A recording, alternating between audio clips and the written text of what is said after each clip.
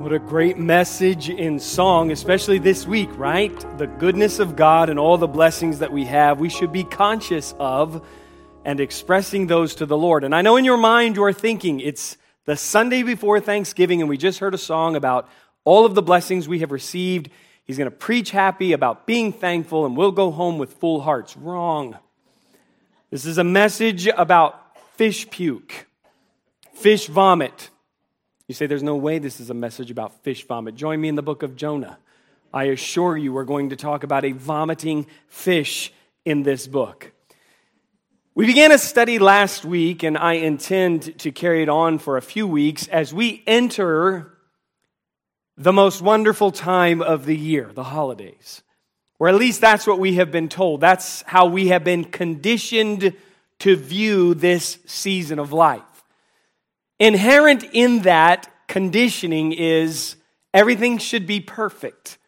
Everything should be postcard worthy. Everything should be in order. The reality for all of us is it rarely measures up like that. We've been stretched, we've been compressed, we've been bent. Life has thrown some things at us and we've experienced hardship. And when we enter into this season, oftentimes we feel like we're behind everybody else. We feel like failures. Perhaps we're even forced to, in these moments, realize that throughout our lives and over the passage of time, we have missed opportunity. And in this study, we have been focusing on the reality that the Bible gives us answers for every situation in life and teaches us how to bounce back even from missed opportunities. Isn't that an interesting word, opportunity? If you do a little etymology, you'll find in the Latin it was ob portu. And back in the days before modern harbors, a ship would have to wait for the flood tide before it could make it into the port.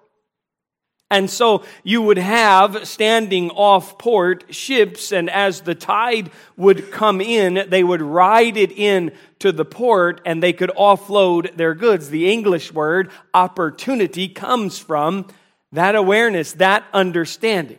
A captain and a crew ready and waiting for the moment that the tide comes in to offload, to do the task they have been assigned.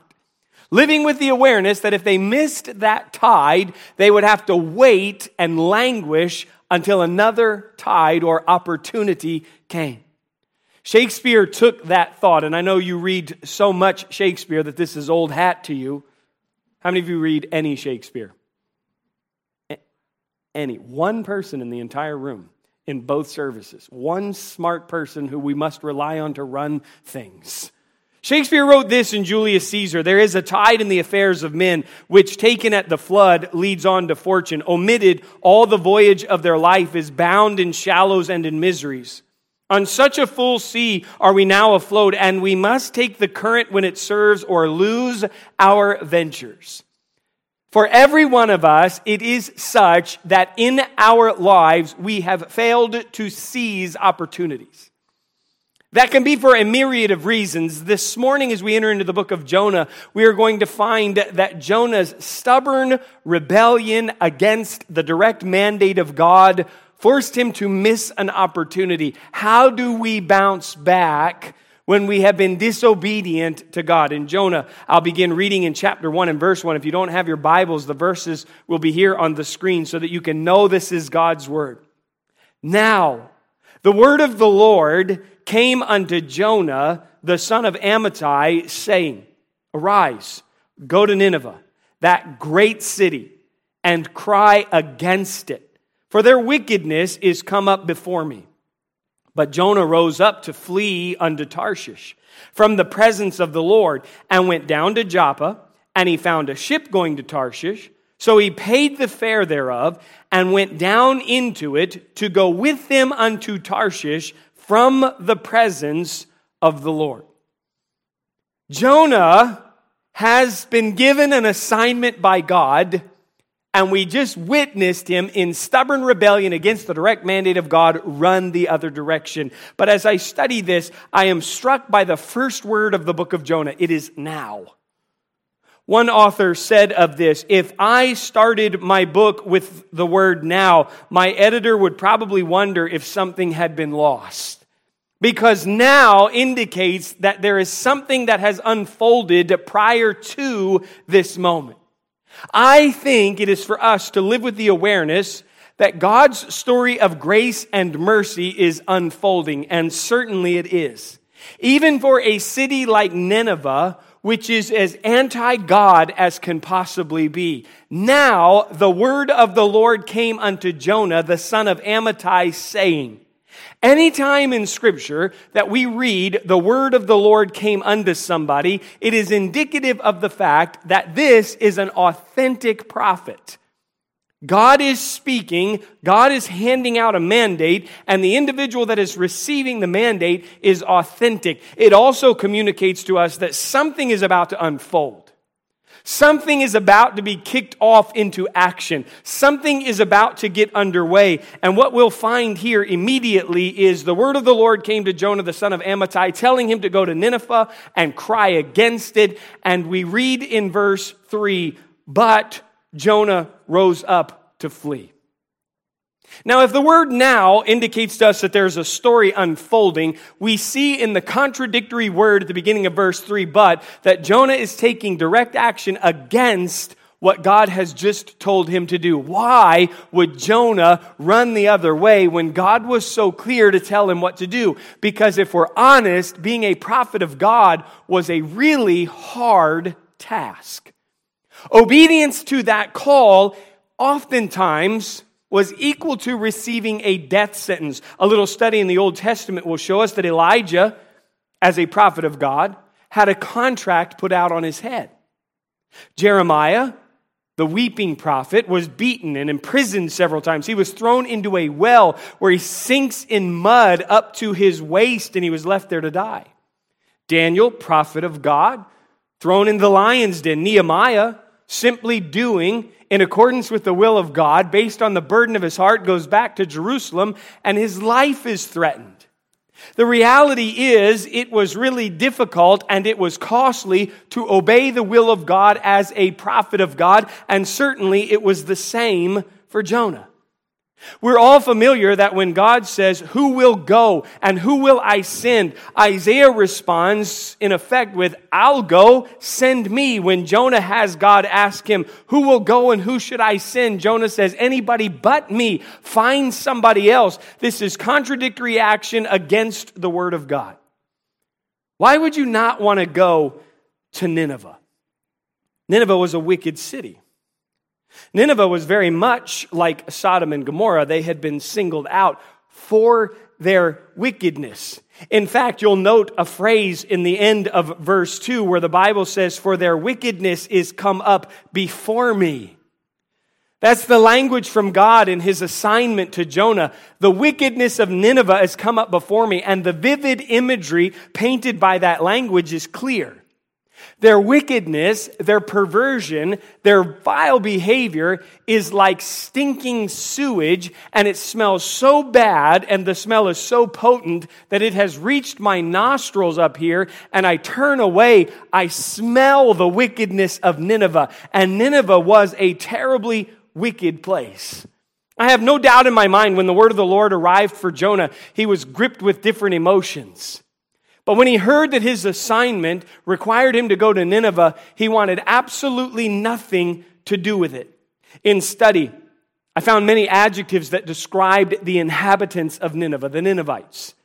Here are some adjectives associated with them. Demon worshiping, never good. Immoral, brutal, unmerciful, perverted people. So perverted in their cruelty, they boasted of it. And their reputation had gone throughout the earth. When you heard of Nineveh, you immediately were struck with fear. Nahum, another minor prophet in the Old Testament, prophesied against the city of Nineveh, against the inhabitants of Nineveh. And when we read his account, we learn a little more about it. In Nahum chapter 3, here's what he writes. Woe to the bloody city.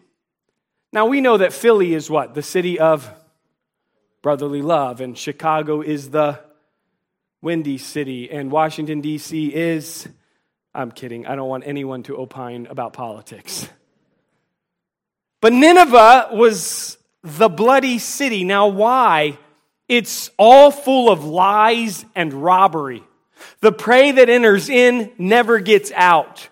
The noise of a whip and the noise of the rattling of the wheels and of the prancing horses and of the jumping chariots. The horseman lifteth up both the bright sword and the glittering spear, and there is a multitude of slain, and a great number of carcasses, and there is none end of their corpses. Now listen to that next phrase. They stumble upon their corpses. Because of the multitude of the whoredoms of the well-favored harlot, the mistress of witchcrafts, that selleth nations through her whoredoms, and families through her witchcrafts. Behold, I am against thee, saith the Lord of hosts. Now, anytime you read a city and the adjectives are demon-worshiping, immoral, anytime you read a segment of verses and it's called the bloody city, and you read happy words like the mistress of witchcraft and whoredoms, anytime you get in there and you realize you can't even step without stepping on the corpses, and somehow prancing horses makes it in there, jumping chariots. This is all vivid imagery that is communicating to people like you and I, if ever there was a place you did not want to go visit as an outsider, it was Nineveh. And if ever there was an assignment that would hit you straight in the face as being impossible to fulfill, it would be if God came directly to you and said, I have a job for you. I want you to go to Nineveh, and I want you to cry against it. All by yourself. One lone prophet, go to Nineveh and preach about all their cruelty and all of their wickedness. And Jonah says, nope, I'm out. And he runs the opposite direction. Whenever you study the Bible, are there not words that you encounter that are kind of hard to say? You read it, it's just hard to get it out. Tarshish is one of those words. Tarshish. 3 times in verse 3, you must read Tarshish. Tarshish, Tarshish. Why? Because there is an emphasis on where Jonah is running. Jonah is running, according to geography, the exact opposite direction of where Nineveh was. Tarshish was the westernmost port in the known world. And 3 times over, we are told Jonah ran to Tarshish. I mean, far away from what God wanted. To Tarshish, the opposite direction from Nineveh. To Tarshish, the westernmost port in the world. Even in the language in verse 3, we're told when he gets down to Joppa and he buys the ticket and he pays the fare to get on the boat, he goes down into the boat. Everything that is being communicated to us in the language of Scripture is he is hiding from God. He is working against God. In the unfolding story of God's grace and mercy, Jonah has taken contradictory steps against the will of God.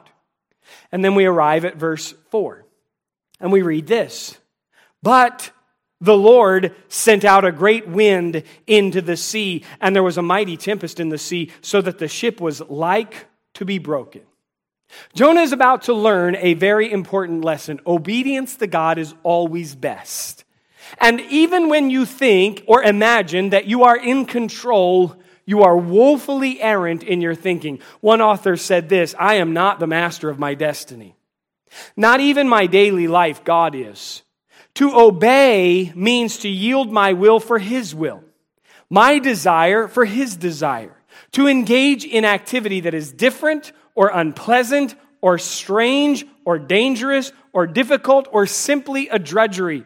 I relinquish control and in others' words call the shots. I am no longer my own master. That's what following the Lord Jesus Christ should look like. In the New Testament, we use the Greek word doulos. It communicates bondservant. We call the Lord Jesus our Lord and Master, indicating that we live with the awareness that we are slaves, that we are servants, and we do the bidding of our Master, the Lord Jesus Christ. But because of our old nature, we often behave in a contradictory fashion against the mandates of God. That's exactly what Jonah did. And when we read in verse 4, but the Lord sent a great wind, it's communicating to us that God has now taken contradictory action against Jonah. There's a little bit of a back and forth that is going on. Hint, you might know who ultimately wins those struggles every time. The Hebrew text here is very descriptive. When it says the Lord sent out a great wind into the sea, what is literally being communicated is God picked up a wind and he threw it down on the sea. And by the way, Creator God can do that. We'll read on in verse 5. Then the mariners were afraid and cried every man unto his God and cast forth the wares that were in the ship into the sea to lighten it of them. But Jonah was gone down into the sides of the ship, and he lay and was fast asleep. Now, I believe these are veteran sailors. This is not their first time on the sea. They are undertaking this journey. They are on their way to Tarshish. And this wind is such that they, based on their experience and based on what they can see, hear, and feel, they realize this ship is doomed.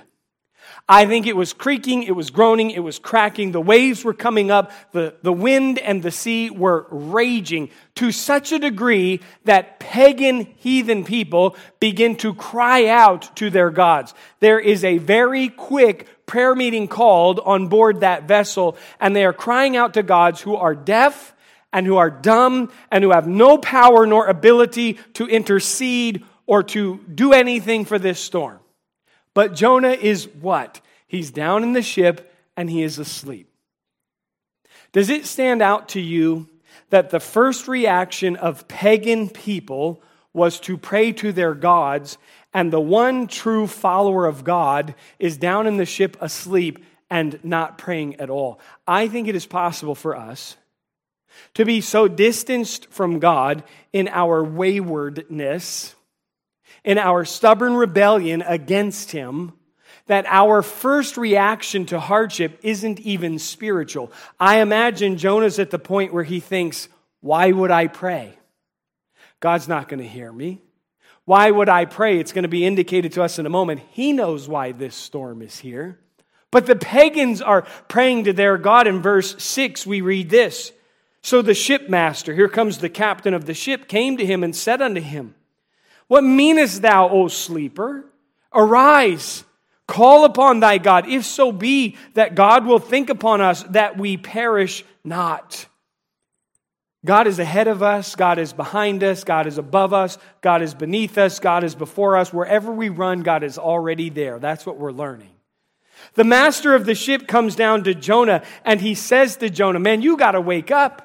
We need every God accounted for. Wake up and pray to your God. By the time we get to verse 7, they said, every one to his fellow, come and let us cast lots, that we may know for whose cause this evil is upon us. Now, here's what they have to do. We have no idea whose fault this is, but this storm is so violent, this sea is raging, and this wind is so wild. This has to be a divine storm. We have to cast lots, and we will wait on whichever God we have prayed to clarify who the individual is that is at fault. And they cast lots. They drew straws, as it were, and the lot falls upon Jonah. At this point in time, to everyone there is no longer any confusion. This raging storm is Jonah's fault. And here's what we read in verse 8. Then said they unto him, Tell us, we pray thee, for whose cause this evil is upon us. What is thine occupation? And whence comest thou? And what is thy country? And of what people art thou? Now it seems strange to me that in the midst of this wild and violent storm, when the lot has fallen upon Jonah, that they look to him and say, in effect, what in the world did you do to your God? And by the way, what do you do for a living? What is your occupation? Where are you from? Tell us about your home people. They are doing investigative work. Whatever they are unearthing, they never want to replicate again. This storm is that kind of violent. What do you do? Now, Jonah's going to answer, and I am struck by how he answers. Here's what we read in verse 9. And he said unto them, I am an Hebrew, and I fear the Lord, the God of heaven, which hath made the sea and the dry land. Did he say in there, and I am a prophet of God? Nope. They asked him, what do you do? He is a prophet of God. He's so distanced from God at this point that his reactions aren't even spiritual. When everybody else is praying to a useless God, he who could have interceded with the God of creation is silent. When he is confronted in this moment and asked, "What do you do?" he refuses to tell them, "I am a prophet of God," because at this point in time, he is not. He's resigned from that post. But let's dig further and listen to his answer. He says, "I am an Hebrew, and I fear the Lord, the God of heaven, which hath made the sea and the dry land." Now he's telling them something that apparently he doesn't believe. Because he has just said, "I serve the God of the sea." Well, you should be praying then, man, because the sea's what's going to kill us. "I serve the God of the dry land." Well, that's where we all want to be right now. Could you please pray to your God? Could you please intercede? And what's just been revealed is the utter joke that Jonah is. The complete hypocrisy has just been exposed. He said, "I fear the Lord." Well, clearly you don't, because if you feared the Lord, you would have gone to Nineveh. He then says, "I serve the true God, the creator God of the sea and of the dry land." Well, clearly you don't, because if you did, you would have prayed and interceded on our behalf. Ultimately, what they're saying is, Jonah, practically you're an atheist. You might say you believe with your mouth, but none of your actions back up what you're saying. You don't fear the Lord, or you would have obeyed. And you don't believe that he's the God of the sea and dry land, or else you would be praying. Jonah, you're a hypocrite. Jonah at this point in time is as far from God as can possibly be, working to get geographically as far from his assignment as he can possibly get. With all of his hypocrisy now evident in verse 12, he says unto them, "Take me up and cast me forth into the sea. So shall the sea be calm unto you, for I know that for my sake this great tempest is upon you." Jonah now admits, this storm is my fault. Cast me overboard and the storm will cease. I fully believe that Jonah imagines this is the end of his story. When he says, "Throw me overboard," he's not looking at that water and thinking, "And I'll just swim to land." He's not looking at the water and thinking, "It will all calm down and I'll get back on board the boat." As far as he is concerned, it's him or everybody. I don't think this is really a heroic step. I think this is ultimate defeat. Cast me overboard and the sea will be calm, and the sailors do everything they can. They put their backs into it. They row against the wind, against the waves. They push and push until they realize there's no winning. So in verse 15, they took up Jonah and cast him forth into the sea. And the sea ceased from her raging.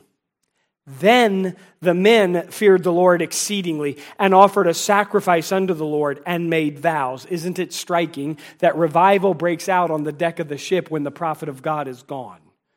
That's how terrible his testimony was. That's how vapid his spirituality was. That's how clear his hypocrisy was. And in verse 17, we enter back into the unfolding story of grace and mercy. We have the word now. Now the Lord had prepared a great fish to swallow up Jonah. And Jonah was in the belly of the fish 3 days and 3 nights. Chapter 1, verse 1, "Now the word of the Lord came unto Jonah the son of Amittai, saying," we are in the midst, we have jumped into an unfolding story of grace and mercy. Verse 3, "But Jonah takes contradictory steps against God's mandate." Verse 4, "But God takes contradictory steps against Jonah's disobedience, and a storm arrives on the sea." Now, back to the unfolding story of grace and mercy. God has prepared a great fish that is going to swallow Jonah whole. How in the world is being swallowed by a great fish equal to the mercy of God? Because without the great fish, Jonah would be dead. How many of you, when you get to this point in the Bible story, imagine Pinocchio in the belly of the whale, right? Lighting candles, conversant, talking. It was not like that at all. In fact, in his prayer, Jonah is going to use language which communicates to us what it was like in the belly of the fish. He describes it as the belly of hell. You know what I'm talking about? I'm here in the belly of hell. That doesn't sound like a place you want to go, does it? The belly of hell. No. He talks about the bars pressing in on him, the rib cage, the bones of this fish are on him, seaweed wrapped around his head. I happen to believe that the Bible is telling us that for 3 days and 3 nights, and I'm not trying to be crass, but the digestive juices of the fish are going to work on what the fish has eaten. And Jonah is in great discomfort. Skin's becoming a little bleached, hair's coming out, clothes are wearing down, Jonah's in there. And if you are claustrophobic like I am, it just can't be worse. The smell is probably not pleasant. Do you know what fish eat? Have you ever smelled fish? As the least inviting scent in the world. Hey, I made fish for dinner. Think I'll go out. It smells disgusting. Now go in the fish. That's where Jonah is, inside of the fish. How in the world is that indicative of God's mercy? Without it, Jonah's dead. And by the time we jump into verse 1 of chapter 2, here's what we read. Then. Now, I'm not trying to give you an English lesson, but I want you to see this. Now, unfolding story of grace and mercy. But Jonah ran. Contradictory action against the mandate of God. But God threw a windstorm down on the sea. God takes contradictory action against Jonah. Jonah's cast in. Now God has prepared a fish. Back to the unfolding story of grace and mercy. Then, so now Jonah, that's a different word. That's not contradictory. That is, now we're unfolding the story. Then Jonah prayed unto the Lord his God out of the fish's belly. At last, Jonah is acting in accordance with the work of God.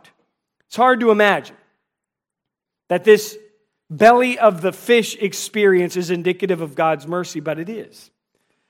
And here's the good news. The good news is that while Jonah wants to forget about God, God has not forgotten about Jonah.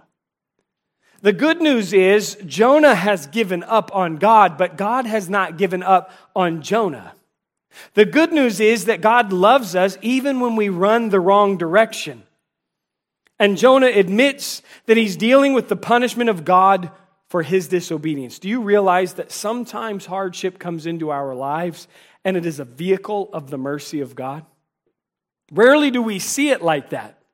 But in verse 2 of chapter 2, we'll listen as he prays, I cried by reason of mine affliction unto the Lord, and he heard me. Out of the belly of hell cried I, and thou heardest my voice. For thou hadst cast me into the deep, in the midst of the seas, and the floods compassed me about. All thy billows and thy waves passed over me. One author on that verse wrote, God's goal in affliction is to awaken us. Sometimes God has to shake us to wake us. Physically and figuratively, this storm and this fish were sent to wake Jonah up. Up to this point, everything about the life of Jonah has been in direct opposition to the authority of God. And now we will see him turn back. In verse 4, here's what he says. I am cast out of thy sight, yet I will look again toward thy holy temple. You say, well, that's just Old Testament talk. Jonah's in the belly of the whale and he is praying. Maybe out loud, maybe not. Because if you open your mouth, just think of what rushes in. It's gross. So he's probably praying with his lips closed. I would have been. Wouldn't have opened my eyes either. This is where I go when I study. I just need you to know. I live there in the moment. I can't open my mouth in here to pray. So I'm just, prayers up here. And he says, I will look towards your holy temple again. Isn't that a strange phrase? But indicated in the language is Jonah is capitulating to the discipline of God. He is making a return to obedience and adherence to the word of God, and he's communicating that he's trusting in the promises of God. What do I mean? When the temple was built, a prayer of dedication was prayed at the temple. God agreed with the prayer that was prayed at the dedication of the temple. And here is what was prayed in 1 Kings chapter 8. What prayer and supplication soever be made by any man. Okay, so whatever prayer, whoever is praying this prayer and supplication be made by any man or by all the people of Israel, which shall know every man the plague of his own heart, and spread forth his hands toward this house. So whenever somebody comes to an end of themselves, and they turn back to this temple in their heart, and even geographically, and they pray this to this place. That's what we saw Daniel do, right? He would open the windows and he would pray toward Jerusalem. He's just obeying what God said. Here's the prayer of dedication. Then hear thou in heaven thy dwelling place, and forgive, and do, and give to every man according to his ways, whose heart thou knowest. Whenever somebody stops and capitulates in their heart and prays and returns to obedience to your word, hear them and forgive them. That's the prayer of dedication. So when Jonah in the belly of the whale, in the belly of the fish, says, yet will I now look again towards your holy temple, we are watching him capitulate, repent. We are seeing humility. We are seeing him turn. We have those verses in the New Testament. When we read in 1 John, if we say that we have no sin, we deceive ourselves, and the truth is not in us. If we confess our sins, he is faithful and just to forgive us our sins and to cleanse us from all unrighteousness. We're not faithful, but he is. And if we will confess and we will repent, he will forgive us. In verse 9, Jonah says something interesting. But I will sacrifice unto thee with the voice of thanksgiving. See, that is the whole reason this was able to be preached today. It made it in. One word, but it's there. I will pay that I have vowed. Salvation is of the Lord. What can Jonah sacrifice? He can't offer up an animal. There's no room to move around. He's in an animal. He can't offer it up. What can he offer up? The same thing we can offer up. A heart of repentance and a voice of thanksgiving. And in verse 10, we have that famous moment. And the Lord spake unto the fish, which again, Creator God can do, and it vomited Jonah out upon the dry land. Now, again, I can't help it. He said when he told the mariners, I serve the God of the sea and the dry land. He's vomited back out on the dry land. He's back. Now we have to stop for just a moment here, and we have to consider this scene. We can't pass over it with familiarity and just see it as an old Bible story. Live in it in a moment. Here's Jonah standing on the shore of the dry land. Does he look good? No. I sincerely think he's a little bleached out and blistered up. I don't think his hair looks great. I don't think his apparel looks great. And in fact, we know that he is covered in the juices and the vomit of a fish. He's standing there. That's what we are looking at. Is there anything about Jonah right now that you think, now I'll tell you what, if ever I saw a servant of God, there's one right there. I'll tell you what, if ever we needed to pick a prophet to go deliver a message to Nineveh, we found our guy. He's really put together. No, he's covered in fish puke with his clothes wearing away, and he looks like a complete wreck. And when everybody else would say, you're out, notice what chapter 3 in verse 1 tells us. And the word of the Lord came unto Jonah the second time. Jonah, there was nothing about you that told me you were going to succeed at this to begin with. And what I see now, you standing on the seashore, covered in fish puke with your clothes worn away, soaked with your head down, I actually see you as more usable now than I did before. Because I see you now with a humbled heart. I see you now in a penitent condition. And so I come to you the second time. Is that not amazing mercy and grace? That God is giving Jonah a second tide, a second chance. Listen, no matter how long we stay silent, God will hear us when we're ready to talk. And we discover in these moments of reviving grace that maybe we have run away in sinful rebellion, but imagine it. God has gone along that way too. In verse 3, Jonah arose and went unto Nineveh according to the word of the Lord. Now, I don't think this is rocket science to you. Jonah knows at this point, I got no choice. I have to go to Nineveh. If I don't go to Nineveh, if the last 3 days is no indication of what God, then I'm the biggest idiot on earth. He's going to Nineveh. He is seizing his second chance. One author said this, and I love it. If we were to say, go home now, Jonah. I'm glad you repented of your disobedience, but you are no longer useful to me. we would be just and reasonable in doing so. Does God always do that? Does God stoop to use those who have rejected His commission? Will He use those who have turned a deaf ear to His word, who have pursued a course of determined disobedience? Yes, He does. And if He did not, none of us could serve Him. None of us. Some people get to a season of life like this where everything's supposed to be postcard perfect, everything's supposed to be 5 stars, everything's supposed to be wonderful, and they realize, I am an absolute wreck. I have failed, I have rebelled, I have lived stubborn, I have walked the other direction, I have disobeyed God's word. And we have too often shown people, then you better live ready for God to punch you square in the face and stamp you out. And what we need to remind them is this: even though you've been silent, if you will speak, God's ready to listen. And even if you're standing there covered in fish guts and you smell and no one wants to get near you, I am telling you that God, who is the great Redeemer and the restorer of souls, can bring you back. And even those who think they have no use and they have no opportunity that will ever come their way again, you've been confronted with another one here and now. God will give you a second chance.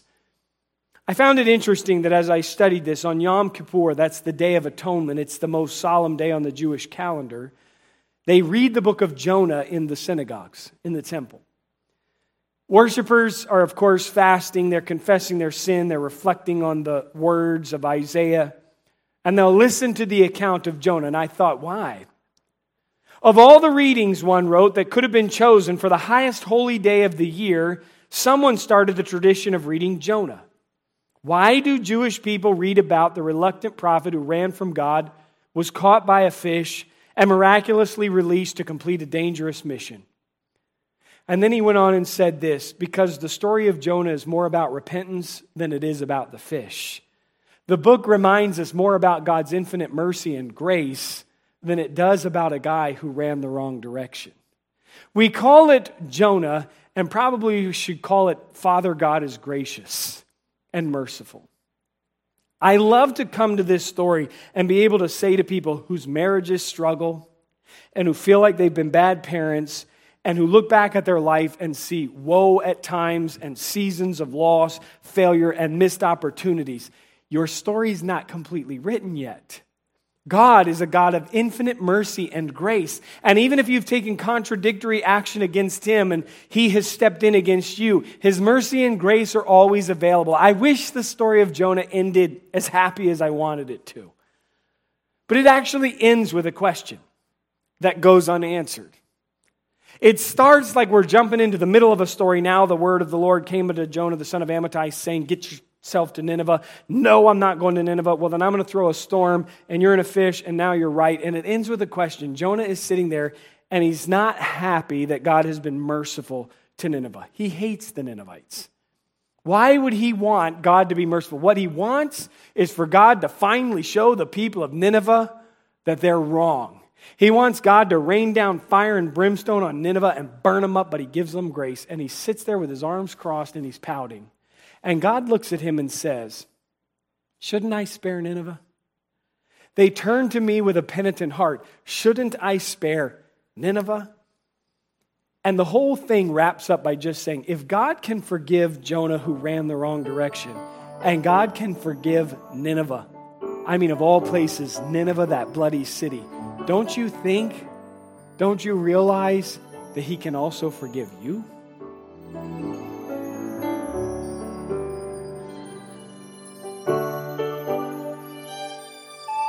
Thanks for listening this week to the Graceway Baptist Church podcast. For more information about our church and our ministries, head on over to our website at gracewaycharlotte.org. We are a church located in South Charlotte. We are growing, and our ministries are doing big things for Christ. If you're looking for a way to get plugged into what we're doing, email us at info@gracewaycharlotte.org. Also, stay in the loop with everything happening by following us on Facebook and Instagram. Our handle is Graceway Charlotte. Thanks again for listening to the Graceway Charlotte podcast. We'll see you next week.